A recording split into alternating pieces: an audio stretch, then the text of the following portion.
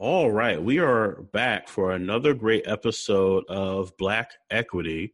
I'm definitely excited about this conversation. I've been following this account for quite some time, all about Black wealth. I'm really definitely excited about this conversation because I want to see where we go with this. I want to have a big conversation on the current state of Black wealth and maybe the future state of Black wealth.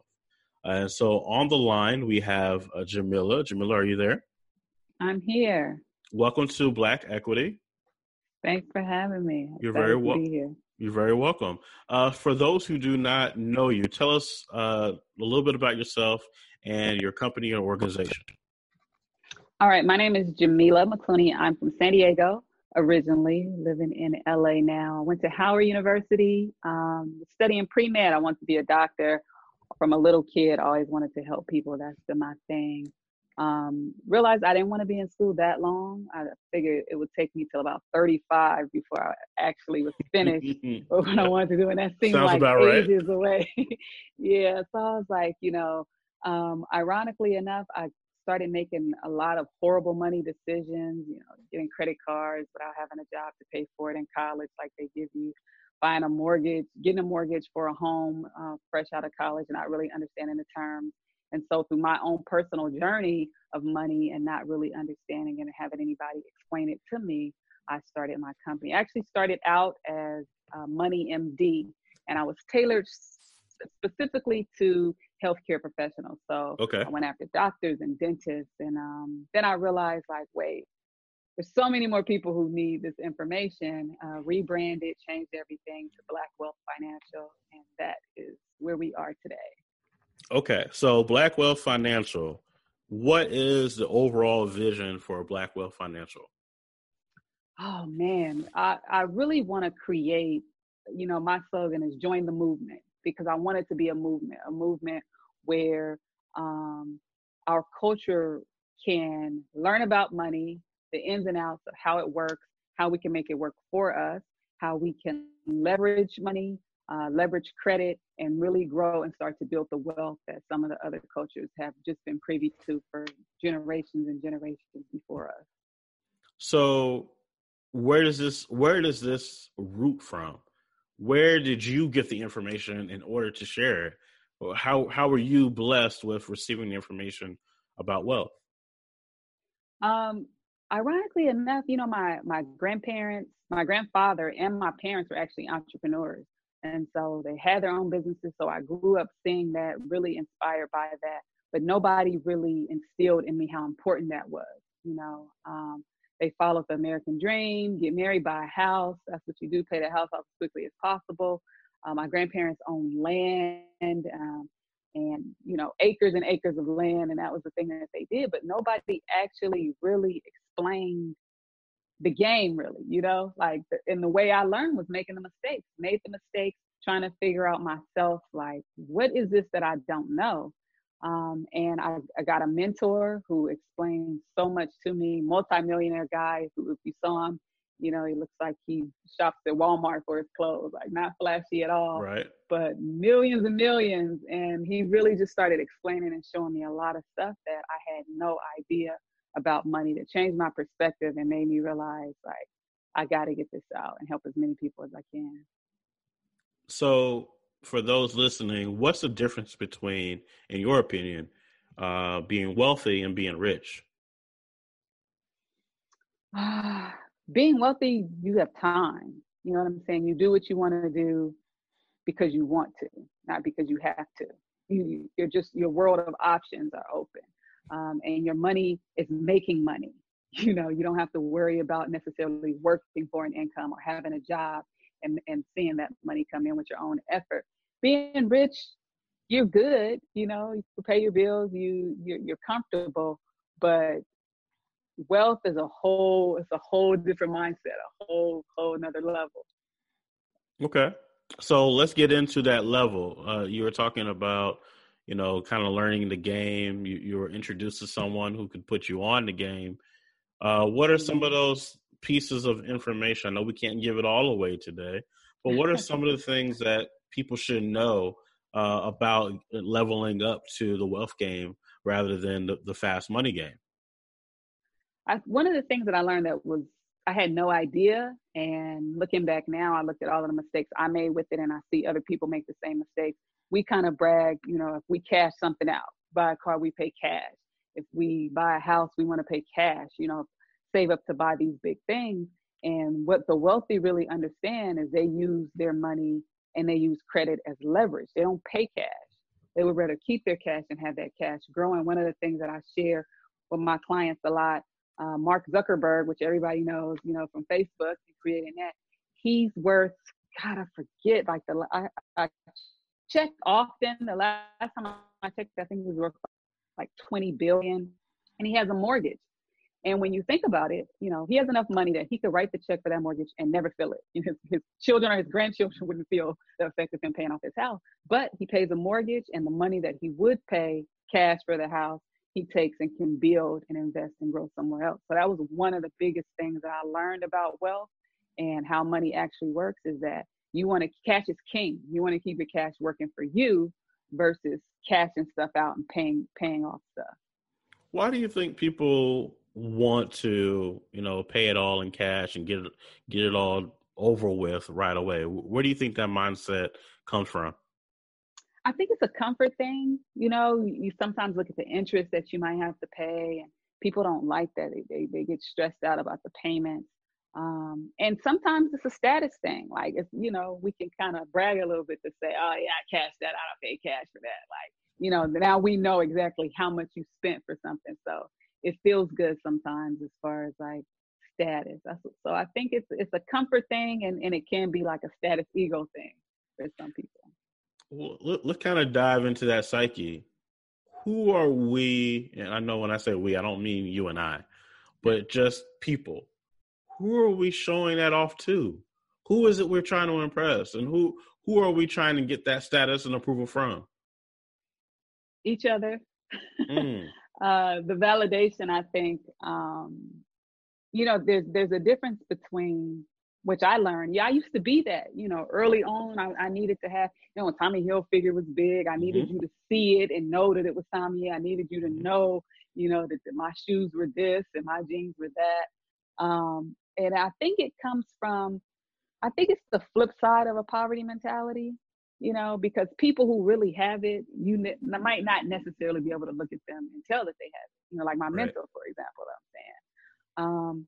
So I think it's a validation sometimes that we're looking for, maybe even self-validation, that we're looking for other people to give us or make us feel good about what we have or what it looks like that we have. To feel valuable in society, feel like we matter, feel like we're making some type of a difference, and that our life isn't all for nothing. Yeah, or that we might even be better than you. You might envy us because I got this. You know what I'm saying? So I think it stems from those places. So you bump into this mentor. What did this mentor? Well, I guess the first thing I would want to know is a mentor still necessary in today's world, in your opinion? I think it can always help. You know what I'm saying? Like somebody who, especially if they are where you want to be, financially, or they don't mind sharing or helping you. There's very few people who have really done it on their own. And so if you have somebody that can take you in and just help you and explain things that maybe you might not be privy to, or cut your learning curve in half because they've been there, then I think you should take advantage of all the mentors that you can. So you have this mentor, they give you game. Obviously, we talked about leverage. We talked about the psyche. What has been one of the other most important parts of having a mentor that can show you what this game is all about?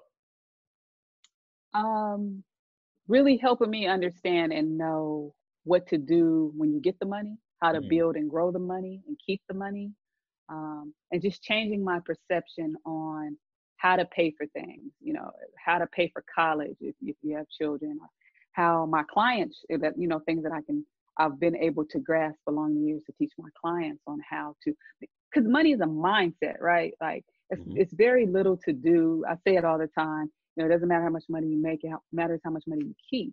So it doesn't really matter how much you make. So being able to keep that and grow that is something that he showed me. And I really realized how important it was, because coming from my entrepreneurial parents, they had it, 3, 4 businesses, really well established in the early 80s, but it didn't last. So, that's like we see the athletes who make millions and millions of dollars and then they're broke, because it doesn't matter what you do with it. It doesn't matter, how much you make. It matters how much you keep and what that grows to and what you do with it. So, who is the ideal client for you? How have you, I guess, structured your services for the people out there? Who are you looking to work with? I'm looking to work with people who first realize that they may have a problem. You know, they may not be saving as much as they know that they should. Their income may be increasing, but it doesn't look like it. They have no idea where their money goes. So 99% of my clients are women. I have a couple men who are in there. Sometimes I have the wife, but not the husband, Right. and then later he gets on board. But before, COVID-19, I've pretty much established a completely digital business. So my clients are all over the place, and we connect online. They find me on social media, and they're kind of tired of where they are and how they've been living. At first I thought, if I get clients who make a lot of money, then I won't have to deal with certain problems or certain financial issues. But again, it doesn't really matter. You make more money, you might have the same issues until you actually learn how money works. So that's where my clients have been coming from. So, what services do you provide for them? One of the things, is interesting, because I have a lot of clients, they'll come in and they'll say, I need my credit worked on, or I need to invest. I need to learn how to invest. I want to put some money away. And as we start to dig and I get into what the real problem is, it's a money management problem. So I break my services up into 2 main categories. I have a money management, and then I have a debt management. Because we can fix your credit all day, but if you don't know how to manage your money, your credit's going to end up in the same situation. If you, how much money you have to invest depends on how well you manage your money. So in the money management part of the program, I'm kind of like a financial coach or a personal trainer. I get in and see how you've been spending, where your money goes, where it flows, where it's leaking out unknowingly, unnecessarily. And I recoup and bring all that in, put you on a personal budget. That's fun. If you like to go out to eat, if you like to go to the movies, you're still able to do that. I don't want to take all the fun away.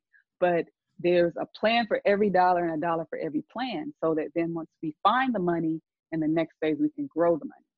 And then for the people who have the debt management service are for people who have outstanding debt, like credit card debt. I call that dangerous debt or cancerous debt, because debt, depending on how it's used, eats away at your ability to gain wealth, right? Mm-hmm. So I want to make sure that we pay that off as quickly and as efficiently as possible, so you pay as little interest as possible. So I get in and manage the debt that way. So those are the 2 main things that I see that people need. So through the clients that you've worked with, I know your focus is on Black wealth. What have you noticed to be a trend within our community as far as what is a blockage towards wealth? One of the main things that I see especially if the person is like kind of first generation money. If we're the first person to graduate college and we got the six-figure income, then we're the money bank for the family. You know, we got to help mama with her bills. We got to help our sister and our niece, and we got to help people. And so that's one of the things I remember when I first got into the industry over 11 years ago. I met this white guy, doctor. He was like, I don't help anybody. Like if my mom called me for money, I wouldn't give her any money. And I was like, you wouldn't help your mom? Like, are you kidding me? Right. But he's like, I have to be able to help myself and help my family and build myself. And how can I do that if I'm helping other people? So one of the big things that I see in our community is that we're kind of stretched thin, trying to build ourselves and grow, but trying to help our family and help other people. And then another thing is we're kind of all starting out where we learn from our parents, right? And it's very rare that even like I'm saying in my family, having my grandparents and my parents who were business owners, they didn't sit me down and explain and say, this is how a credit card works. This is how a bank account works. Don't save this much of your money and make sure this goes here. Nobody did that. So that's one of the things that's really common that I see in the community too. There's no education, or we're kind of just, learning and doing what our parents did, whether that's efficient or not. Now, I think we might have stumbled on something. You mentioned about, us feeling some type of obligation to our family, our friends, and the people around us. I feel like there's a root issue there. Should we feel some type of obligation to those people? Is it wrong to feel the obligation? What are your thoughts on that particular topic? Look, you know what? We're human, right?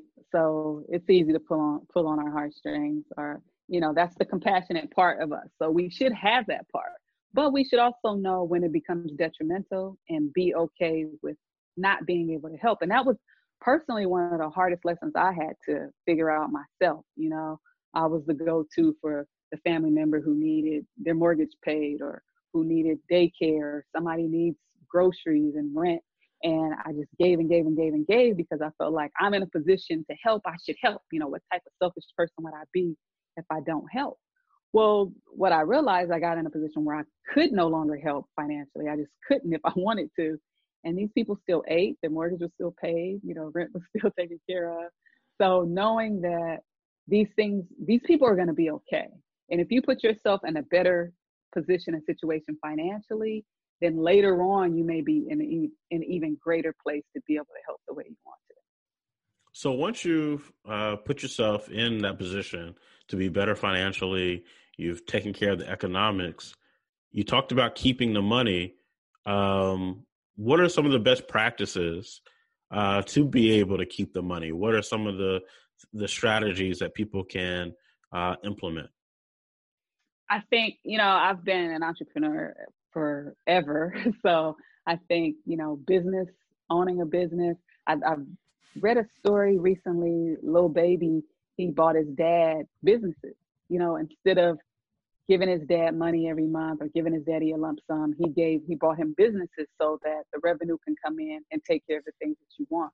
So being able to do something, that residual type of passive income that comes in and makes money while you sleep, I think that's a good position to put yourself in.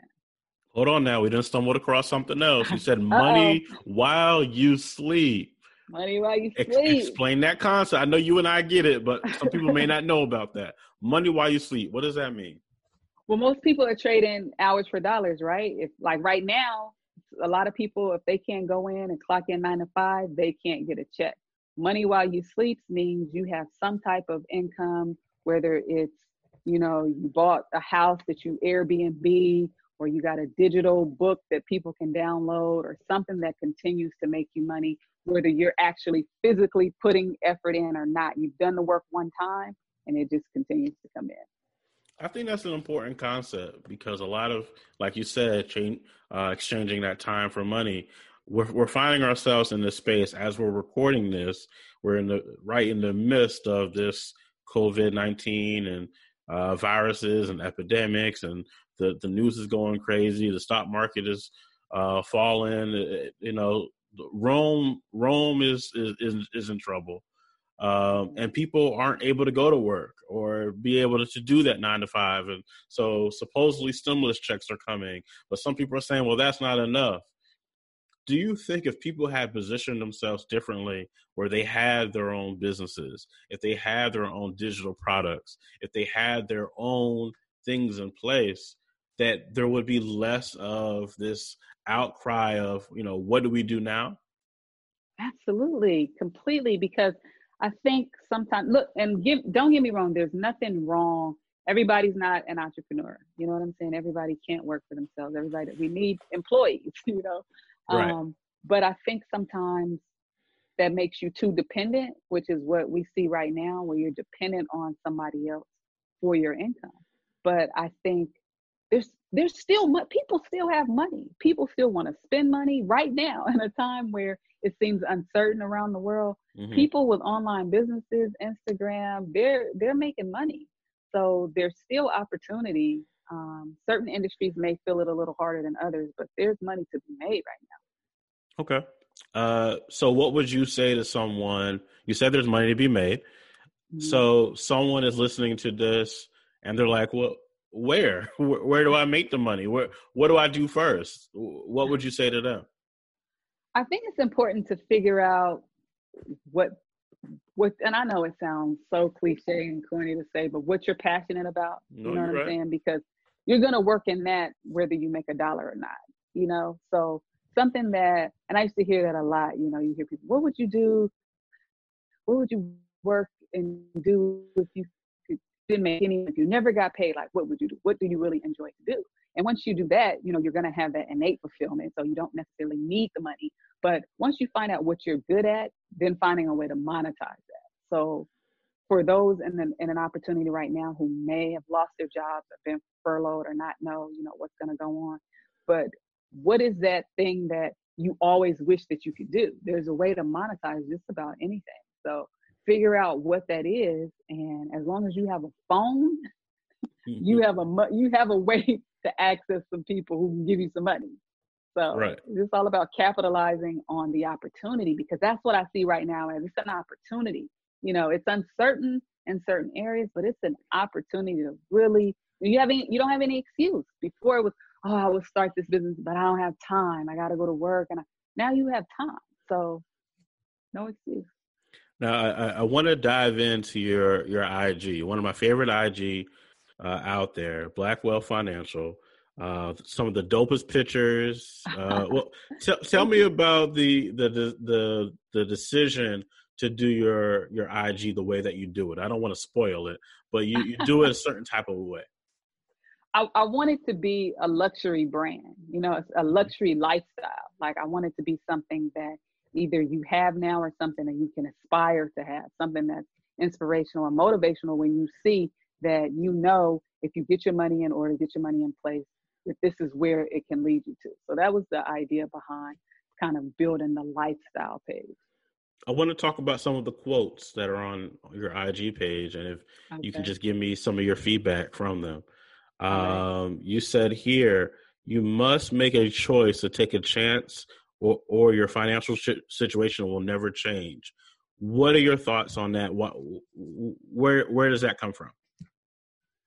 Well, a lot of times we know that we need to do something, right? We might not know what that is, but whatever it is, if you're trying to lose weight, it's all the same psyche, right? Like, you have to be able to know that you want something different, that where you are, you're tired of being there, and you need to make a change in order to get you where you want to go. And if you don't make that change, nothing changes. You know what I'm saying? So you'll be in the exact same situation. So you really have to make a decision to make that change.